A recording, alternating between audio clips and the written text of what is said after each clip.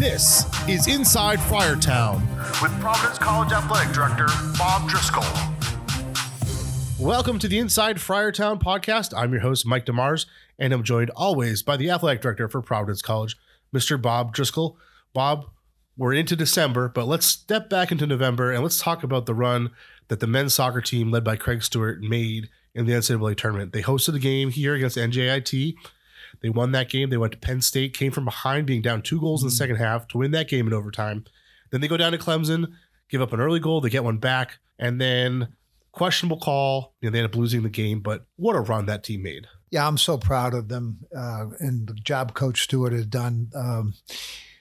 3 weeks out from the final end of the season, we didn't even know we were going to be in the NCAA, and then they made a great run, and I thought we played great in the championship game. Had a couple of questionable calls down there as well, but that's part of the game, unfortunately. But the thing I love about Coach Stewart is he never uses that excuse. He never dwells on penalties, and he just gets the guys to play hard all the time. And we have a program now that at some point, hopefully, if we keep knocking on the door, we'll win a national championship. But we're one of the elite programs in the country today.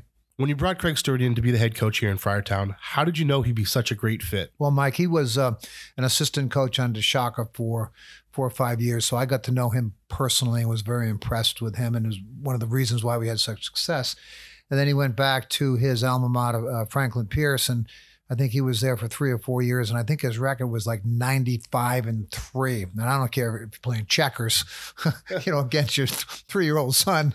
You win 95 games, he's pretty good. But what makes him really, really special, he had the courage to hire John Mark, who was also a finalist for the job. And so we actually got 2 head coaches in that decision, but you don't find great leaders that aren't willing to surround themselves with people that are as talented as they are, and he had that. And the proof is in what he's done since he's been the head coach here. And speaking about a coach's season coming to an end, how long after a season do you wait to sit down with the coach and go over the season? Well, we kind of do it informally ongoing, but we have a formal review process that we do in the spring. I ask all of our coaches to do an audit on every part of their program as soon as the season is done, so they can remember the things that they need to improve on while it's fresh in their mind. But really, I don't believe in these evaluations where you wait the end of the year. I mean, they live in conversations almost on a weekly basis. As far as the goal setting for the next season, are those made towards the end of the season, or are those made closer to the beginning of the next season? Well, we do it formally towards the beginning of the next season, but they remain pretty consistent, particularly a sport like soccer that's fully funded and have all the facilities they need. Our goal is to win a Big East championship and compete in the NCAA tournament and go as far as we can, make sure all of our student athletes graduate, and just really recruit and grow young men and women that are going to treat people with dignity and respect. So that's pretty clear. And then during the off season, is it still kind of a weekly conversation with the coach leading up to their season? Well, on the sport programs that I oversee individually, yes, I meet with a weekly standing meeting and probably talk to them almost every day. Guys like Nate and Ed and those folks, Jim Crowley. But I have associate ADs that manage those other sports programs, and they meet with them on a weekly basis as well. Coming up later in the show, I caught up with former Friar basketball player John Linehan. But first, I sat down with the head coach of the Friars women's basketball team, Jim Crowley. Our next guest is in his 4th season as the head coach of the Friars women's basketball team, including the Friars' first Big East tournament victory since 2001, and he led them to the WNIT round of 16. Our guest is Jim Crowley. Prior to coming to Friartown, you coached at St. Bonaventure in the A10 conference. What adjustments did you have to make in regards to recruiting and coaching in the Big East? Well, the first thing that we noticed right away was there was a higher level of athleticism at the time we got here in the league. So we felt the need that we had to get faster, quicker, stronger. The other thing that we noticed is middle to better teams in the A10 had 2 or a third kid that were really dangerous. The Big East better middle teams had 3 to 4 kids that were dangerous. Now your best teams had 5, so we had to increase that. We had to find more kids that could score. We had to get more athletic. The first 2 things we focused on was, people who were right for our culture, who could handle the adversity and the difficulties that were coming. And the second thing we went after was to upgrade our athleticism, obviously keeping with our skill, because we are, as much as we try to be athletic, we try to be a skill-based program as well. And when you're recruiting student athletes, what characteristics are you looking for? The first thing that's really important to us is, what kind of teammate are they? Are they someone that we'd enjoy playing with? I'm fortunate that my whole staff played for me. So the one thing I give them is find someone you'd want to be your teammate. The next thing that we really pay attention to is handling some difficulties. What happens if maybe you don't play as much, or you get some tough calls, or you can't hit the broadside of a barn in one game. So try to see how those things. Try to see how competitive they are. And in the AAU situation, as it is in July, they play a lot of games. 2 or 3 games in a day, and are they moving on quick, which is good, but can you see a sense of competitiveness too?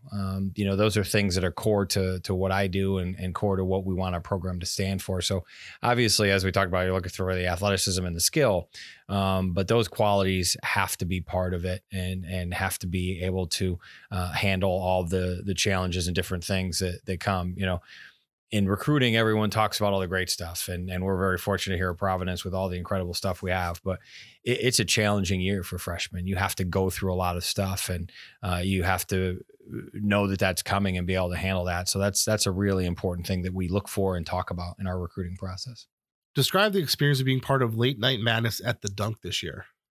I've been at this since 1993 and been fortunate to be involved in a lot of really good scenarios, different environments, big games, whatever it may be. That's one of the top 2 or 3 events I've been part of. And that includes, the opportunity to coach in the Sweet 16 and for A-10 championships and different things like that.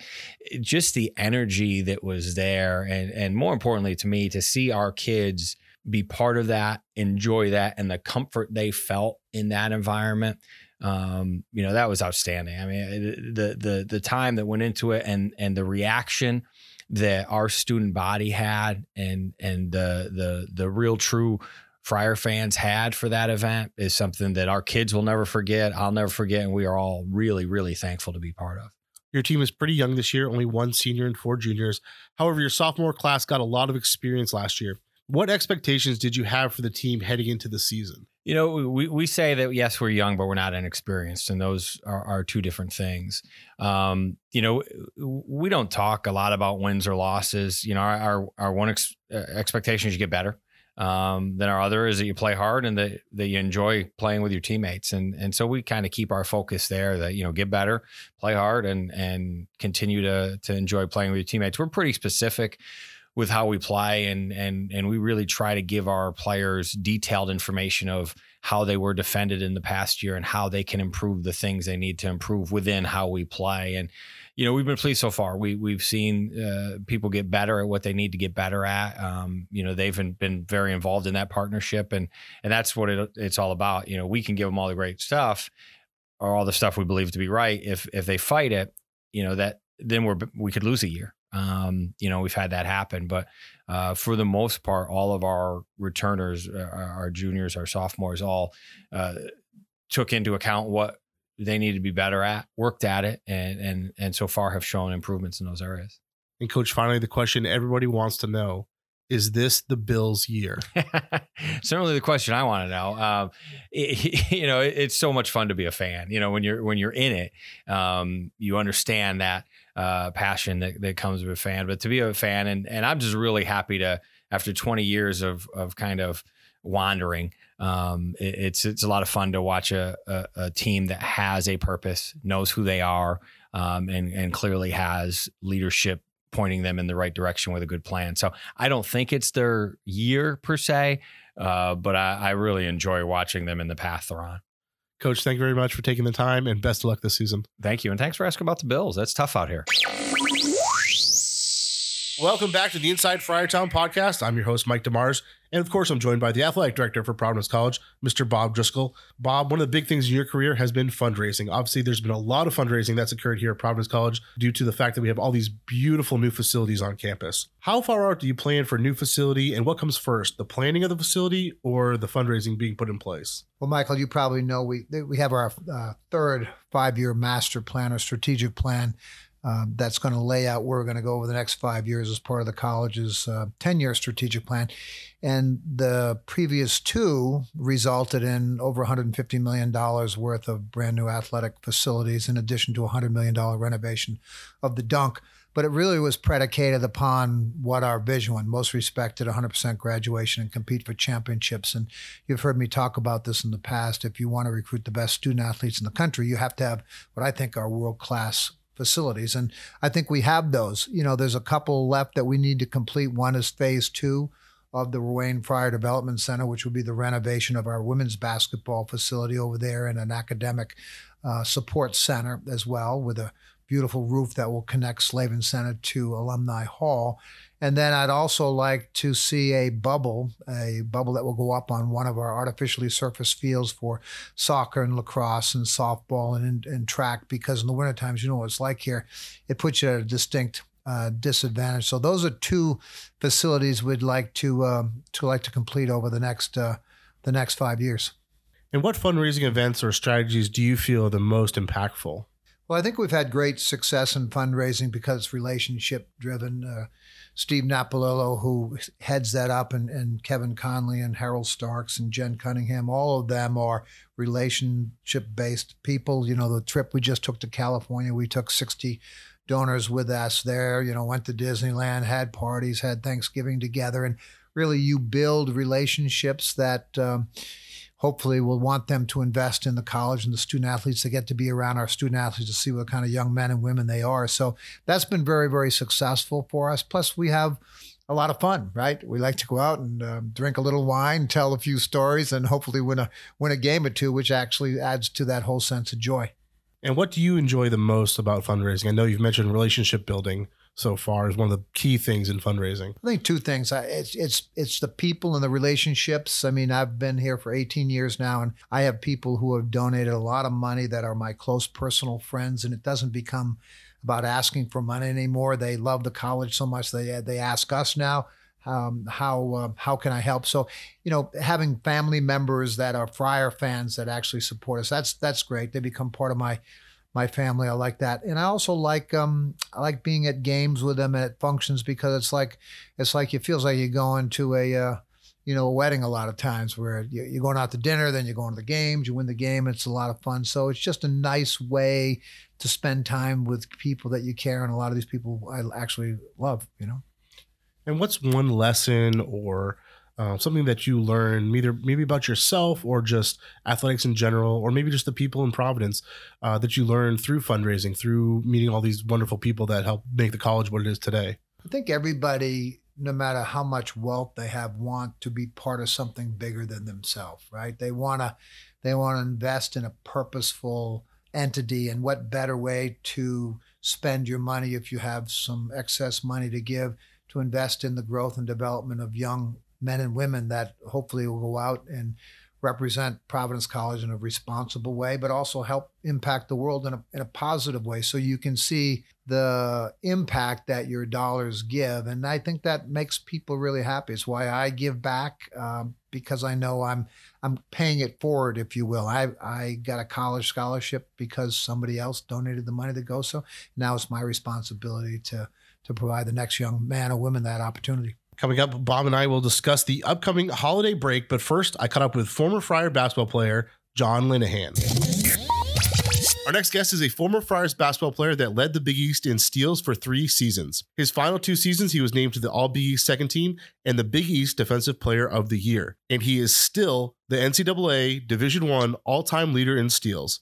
Our guest is John Linehan. Mike, how are you? I think you left out one accolade, though. I usually never do this, but I was the National Defensive Player of the Year my senior year, too. So. Oh, that's my bad. That's my fault. Also, the National Defensive Player of the Year, Mr. John Linehan.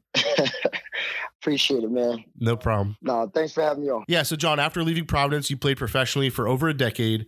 Take us through that journey. Well, I was, very fortunate to have had the career that I've had, coming out of Chester, Pennsylvania, being 5'9", and not many people thought I would, play basketball, at the highest level. So I was very fortunate in that case. But, when I left PC, I had a shot with Utah Jazz and then the Clippers. I went to camp with both of those teams, and then I was in the NBDL in its second year of existence. From there, I went to the CBA. Then I was a Harlem Globetrotter for about 7 or 8 months, and then I went to France for 9 years, and went to Estonia for 1. Which made a 10-year career in Europe. I had an unbelievable experience. Like I said, it was an awesome journey. Going to France and learning a different language and living in a different culture and seeing beautiful places, meeting great people and also playing great basketball. So it was an unbelievable journey. What was the biggest adjustment you had to make playing overseas? The biggest adjustment was probably the language barrier. But I was fortunate. Some of my guys, my first year I remember were like, man, you're lucky. Your first year out of school or first year playing overseas and you're in Paris. So Paris, there are a lot of English, speaking people there. You just have to make the first kind of gesture and to learn their language. Once you do that, then they'll open up and they'll speak English and try to help you out a lot.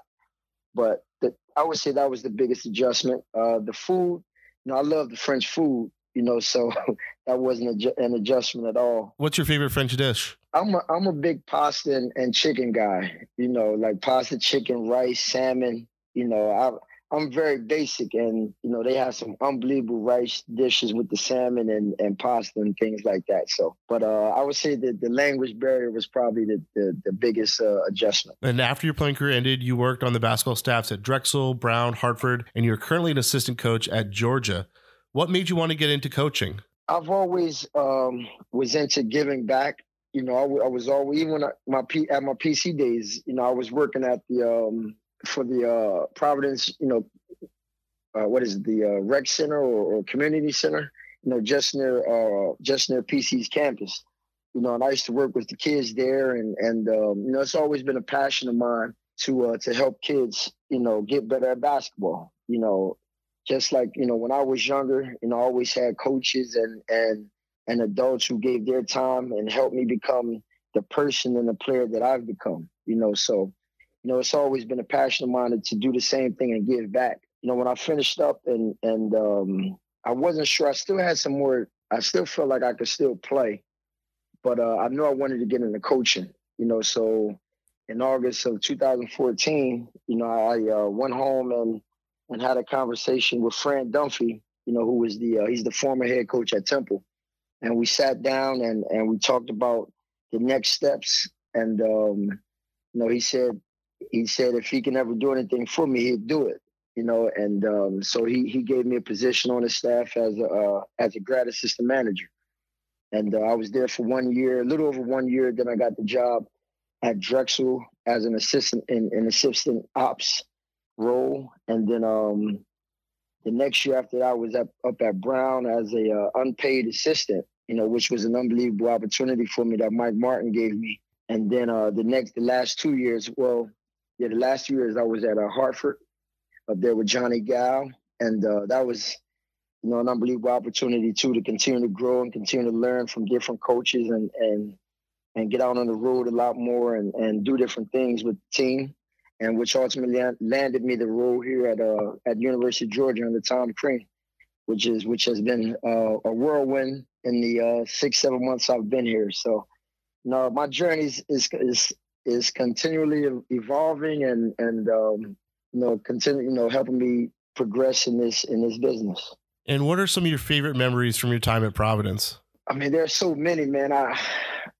Just honestly going to war every day with my fellow teammates and some of my best friends still to this day. I mean, we had some great times together. I mean, and some not so great times, but just going to war with Jamel Thomas and Corey Wright and Jamal Kamal. I can just go down the line. It was an unbelievable experience for me, unbelievable experience for myself, which kickstarted my career. And I would say probably the most memorable would be the Rutgers game when I, I guess set the steals record. When I had 11 steals in a game. But like I said, I mean, just going to battle every game with those guys was special. And then not to mention the fan support that PC has, man. PC has some of the best fans on this planet, and I mean, they still follow me and still support me to this day, so I'm very grateful and very honored to have been a Friar. I love the Friars. I still watch them and still support them to this day. And they'll always be a part of me. Welcome back to the Inside Friartown podcast. I'm your host, Mike DeMars. And as always, I'm joined by the athletic director for Providence College, Mr. Bob Driscoll. Bob, we have the holiday break coming up. It's an interesting time of year for players and coaches. What strategies have you seen coaches implement that kept their teams focused on the game while also still succeeding in the classroom? Well, we're coming to the end of the semester, and I think young men and women are tired like a lot of the coaches. So I think less is more. So I think backing off on the time or the length of practice is really important. And also respecting the fact that they have to study for final exams and giving them the opportunity to do that because their minds will be disjointed, if you will. And I think the most successful coaches are the ones that understand the priorities and then get them continue to skate or to play, to stay loose, but really allow them to focus on their academics. Because if they're worried about the academics, they're not going to bring their A game to practice. So just understanding the ebbs and flows is really important for successful competition. And does the scheduling aspect, scheduling the sports, obviously finals week has to come into play at some point when you're looking to build the basketball schedule, the hockey schedule during the year? Yeah, we have a rule here at Providence College that we can't have any competition during reading week and or during finals because it will take away from their ability to prepare, and also the general student population would come to the game. So that really shuts it down. Now, they do have practices. They're not at the same pace or at the same intensity because they, you've got to have kids that are studying. So yeah, we take that into consideration. This is our December episode, so we have Christmas coming up shortly. What gifts do you want to give the coaches or the staff in Friartown for this year? Well, they probably want, a new car or a new house or something shiny like that. But having been in this for a long, long time, the gift I really want them to have is time off with their family and children to really appreciate how fortunate they are to do what they do, but kind of a presence of mind to be thankful and have gratitude and spend time with their families. A lot of these coaches are gone a lot of the times. They're recruiting, and that time, particularly with young children, is the most important. So my hope is that the gift of being present with their children and families is probably the best gift if I could give them that.